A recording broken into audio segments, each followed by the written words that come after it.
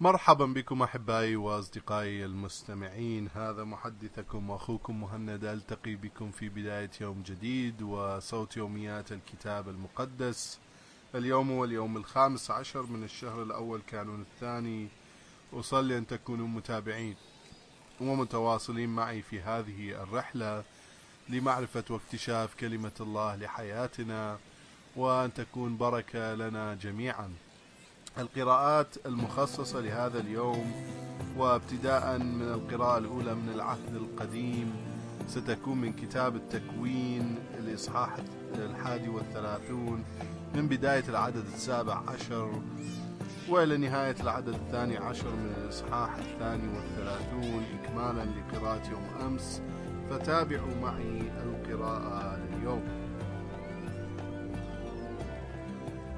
فقام يعقوب وحمل أولاده ونساءه على الجمال، وساق كل ماشيته أمامه وجميع مقتنياته التي اقتناها في سهل آراما، واتجه إلى إسحاق أبيه في أرض كنعان. وكان لابان قد مضى ليجز غنمه، فسرقت راحيل أصنام أبيها، وكذلك خدع يعقوب لابان الآرامية فلم يخبره بقراره، فهرب هو وكل ما معه، وانطلق عابرا النهر متوجها نحو جبل جلعاد. فأخبر لابان في اليوم الثالث أن يعقوب قد هرب، فصحب إخوته معه وتعقبه مسيرة 7 أيام حتى أدركه في جبل جلعاد. فتجلى الله للابان الآرامية في حلم ليلا وقال له: إياك أن تخاطب يعقوب بخير أو بشر. وحين أدرك لابان يعقوب كان يعقوب قد ضرب خيمته في الجبل، فخيم لابان وإخوته في جبل جلعاد. وقال لابان ليعقوب: ماذا دهاك حتى إنك خدعتني وسقت ابنتي كسبايا السيف؟ لماذا هربت خفية وخدعتني؟ لماذا لم تخبرني فكنت أشيعك بفرح وغناء ودف وعود، ولم تدعني أقبل أحفادي وابنتي؟ إنك بغباوة تصرفت. إن في مقدوري أن أؤذيك، ولكن إله أبيك أمرني ليلة أمس قائلا: إياك أن تخاطب يعقوب بخير أو بشر. والآن أنت تمضي لأنك اشتقت إلى بيت أبيك، ولكن لماذا سرقت آلهتي؟ فأجاب يعقوب: لأنني خفت أن تغتصب ابنتيك مني. والآن من تجد آلهتك معه فالموت عقابه. فتش أمام إخوتنا كل ما معي، إن وجدت لك شيئا فخذه. ولم يكن يعقوب يعلم أن راحيل قد سرقت الآلهة. فدخل لابان خيمة كل من يعقوب وليئة والجاريتين فلم يجد شيئا، ثم خرج من خباء ليئة ودلف إلى خيمة راحيل. وكانت راحيل قد أخذت الأصنام وأخفتها في رحل الجمل وجلست عليها، فبحث في كل الخيمة دون أن يعثر على شيء. وقالت لأبيها: لا يسئك يا سيدي عدم استطاعة الوقوف أمامك، لأن عادة النساء قد عرضت لي. وعندما بحث لابان ولم يجد شيئا، اغتاظ يعقوب وخاصم لابان قائلا: ما هو ذنبي وما هي خطيئتي حتى تعقبتني بغيظ؟ وها أنت قد فتشت جميع أثاث بيتي، فماذا وجدت من جميع أثاث بيتك؟ اعرضه هنا أمام أقربائنا فيحكم بيننا كلينا. لقد مكثت معك 20 سنة، فما أسقطت نعاجك وعنازك، ولم آكل من كباش غنمك، أشلاء فريسة لم أحضر لك، بل كنت أتحمل خسارتها، ومن يدي كنت تطلبها، سواء كانت مخطوفة في النهار أم في الليل. كنت في النهار يأكلني الحر، وفي الليل الجليد، وفارق نومي عيني. لقد صار لي 20 سنة في بيتك، 14 سنة منها خدمتك لقاء زواجي ابنتيك، و6 سنوات مقابل غنمك. وقد غيرت أجرتي 10 مرات، ولولا أن إله أبي إله إبراهيم وهيبة إسحاق كانا معي، لكنت الآن قد صرفتني فارغا. لكن الرب قد رأى مذلتي وتعب يدي، فوبخك ليلة أمس. فأجاب لابان: البنات بناتي، والأبناء أبنائي، والغنم غنمي، وكل ما تراه هو لي. ولكن ماذا أفعل ببناتي وأولادهن الآن؟ فلنقطع عهدا بيننا اليوم، فيكون شاهدا بيني وبينك.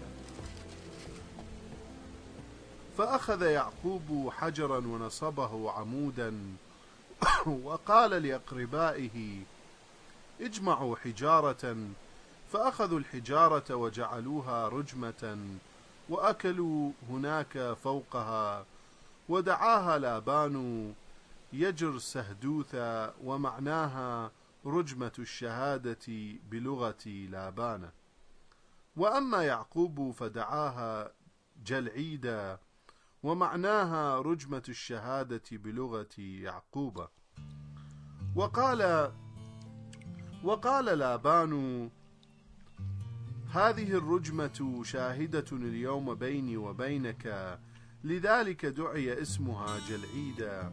وكذلك دعيت بالمصفاة أيضا، لأنه قال: ليكن الرب رقيبا بيني وبينك حين يغيب كل منا عن الآخر. إن أسأت معاملة ابنتي أو تزوجت عليهما، فإن الله يراك ويكون حاكما بيني وبينك، حتى لو لم أعرف أنا. وأضاف: لتكن الرجمة وهذا العمود الذي أقمته بيني وبينك شاهدين أن لا أتجاوز هذه الرجمة لإيقاع الأذى بك، أو تتجاوز أنت الرجمة وهذا العمود لإلحاق الضرر بي. وليكن إله إبراهيم وإله ناحور وإله أبيهما حاكما بيننا. فحلف يعقوب بهيبة أبيه إسحاق. ثم قدم يعقوب قربانا في الجبل، ودعا أقرباءه ليأكلوا طعاما، فأكلوا وقضوا ليلتهم في الجبل. وفي الصباح المبكر نهض لابان وقبل أحفاده وابنتيه وباركهم، ثم انصرف راجعا إلى محل إقامته. ولما مضى يعقوب في سبيله لاقته ملائكة الله، فقال يعقوب: هذا جند الله. فدعا اسم ذلك المكان محنايم، ومعناه المعسكران. وبعث يعقوب قدامه رسلا إلى أخيه عيسو في أرض سعير بلاد أدوما، وأوصاهم قائلا: هذا ما تقولونه لسيدي عيسو: هكذا يقول عبدك يعقوب: لقد تغربت عند لابان، ومكثت هناك إلى الآن، واقتنيت بقرا وحميرا وغنما وعبيدا وأماء، وأرسلت لأعلم سيدي لعلني أحظى برضاك. فرجع الرسل إلى يعقوب قائلين: لقد قدمنا على أخيك عيسو، وها هو مقبل إليك، ومعه 400 رجل. فاعترى يعقوب خوف وكرب عظيمان، وقسم القوم الذين معه والغنم والبقر والجمال إلى جماعتين، وقال: إن صادف عيسو أحد الجماعتين وأهلكها تنجو الجماعة الباقية. وصلى يعقوب: يا إله أبي إبراهيم وإله أبي إسحاق، أيها الرب الذي قال لي: ارجع إلى أرضك وإلى قومك فأحسن إليك، أنا لا أستحق جميع إحساناتك وأمانتك التي أبديتها نحو عبدك، فقد عبرت الأردن وليس معي سوى عصاي، وها أنا أعود وقد أصبحت جيشين. نجني من يد أخي عيسو، لأني خائف أن يقدم علي فيهلكني ويهلك معي الأمهات والبنين. وأنت قلت: إني أحسن إليك وأجعل ذريتك كرمل البحر فلا تحصى لكثرتها. آمين. أحبائي وأصدقائي المستمعين، هذه كانت القراءة اليوم من العهد القديم كتاب التكوين. قرأت لكم عن رحلة هرب يعقوب مع عائلته رجوعا إلى بيت أبيه، وكيف طارد لابان يعقوب وأدركه في اليوم السابع من رحلته، وعن تفاصيل حل النزاع بينهما، وتفاصيل الميثاق بين يعقوب ولابان. وثم قرأت لكم عن استعدادات يعقوب للقاء أخوه عيسو وكل هذه التفاصيل. أنتقل بكم الآن إلى القراءة الثانية لليوم من العهد الجديد من الإنجيل، فتابعوا معي. القراءة اليوم من العهد الجديد من الإنجيل ستكون من إنجيل متى، إكمالا لقراءة يوم أمس، من الإصحاح 10 بداية العدد 27 وإلى نهاية العدد 6 من إصحاح 11. ما أقوله لكم في الظلام قولوه في النور، وما تسمعونه همسا نادوا به على السطوح. لا تخافوا الذين يقتلون الجسد، ولكنهم يعجزون عن قتل النفس، بل بالأحرى خافوا القادر أن يهلك النفس والجسد جميعا في جهنم. أما يباع عصفوران بفلس واحد؟ ومع ذلك لا يقع واحد منهما إلى الأرض خفية عن أبيكم. وأما أنتم فحتى شعر رؤوسكم كله معدود، فلا تخافوا، إذن أنتم أعز من عصافير كثيرة. كل من يعترف بي أمام الناس أعترف أنا أيضا به أمام أبي الذي في السماوات، وكل من ينكرني أمام الناس أنكره أنا أيضا أمام أبي الذي في السماوات. لا تظنوا أني جئت لأرسي سلاما على الأرض، ما جئت لأرسي سلاما بل سيفا، فإني جئت لأجعل الإنسان على خلاف مع أبيه، والبنت مع أمها، والكنة مع حماتها، وهكذا يصير أعداء الإنسان أهل بيته. من أحب أباه أو أمه أكثر مني فلا يستحقني، ومن أحب ابنه أو ابنته أكثر مني فلا يستحقني، ومن لا يحمل صليبه ويتبعني فهو لا يستحقني. من يتمسك بحياته يخسرها، ومن يخسر حياته من أجلي فإنه يربحها. من يقبلكم يقبلني، ومن يقبلني يقبل الذي أرسلني. من يرحب بنبي لكونه نبيا فإنه ينال مكافأة نبي، ومن يرحب برجل بار لكونه بارا فإنه ينال مكافأة بار. وأي من سقى واحدا من هؤلاء الصغار ولو كأس ماء بارد فقط لأنه تلميذ لي، فالحق أقول لكم إن مكافأته لن تضيع أبدا. بعدما انتهى يسوع من توصية تلاميذه 12، انتقل من هناك وذهب يعلم ويبشر في مدنهم. ولما سمع يوحنا وهو في السجن بأعمال المسيح، أرسل إليه بعض تلاميذه يسأله: أأنت هو الآتي أم ننتظر غيرك؟ فأجابهم يسوع قائلا: اذهبوا أخبروا يوحنا بما تسمعون وترون: العمي يبصرون، والعرج يمشون، والبرص يطهرون، والصم يسمعون، والموتى يقامون، والمساكين يبشرون، وطوبى لمن لا يشك في. آمين.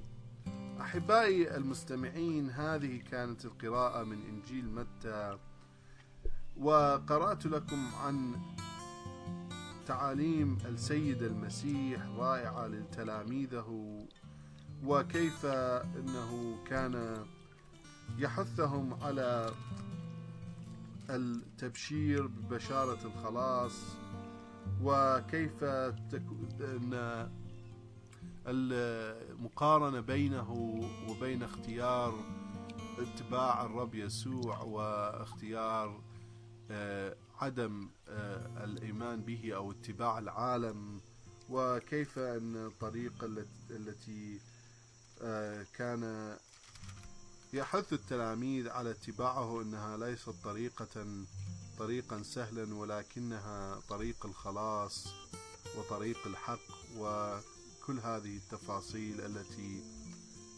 كلم بها يسوع التلاميذ.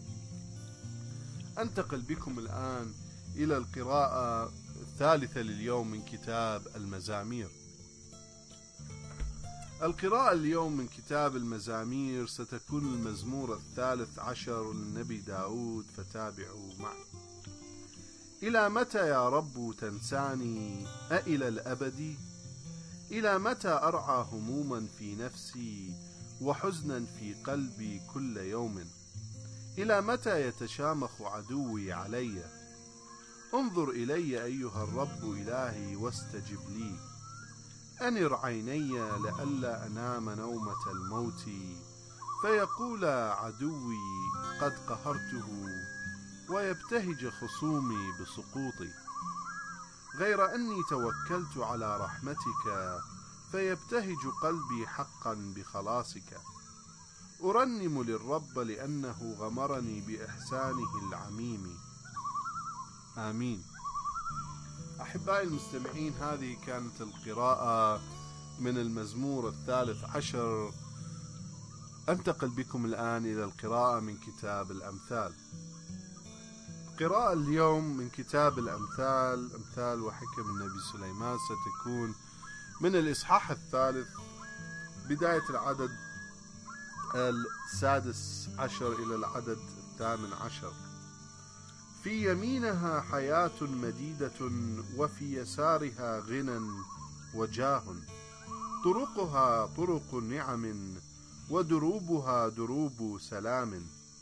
هي شجرة حياة لمن يتشبث بها، وطوبى لمن يتمسك بها. آمين. أحبائي وأصدقائي المستمعين، وبهذه القراءة أكون قد وصلت إلى نهاية القراءات المخصصة لهذا اليوم من كلمة الله. إلى أن ألتقي بكم في قراءات جديدة اليوم غد، أترككم بسلام الرب.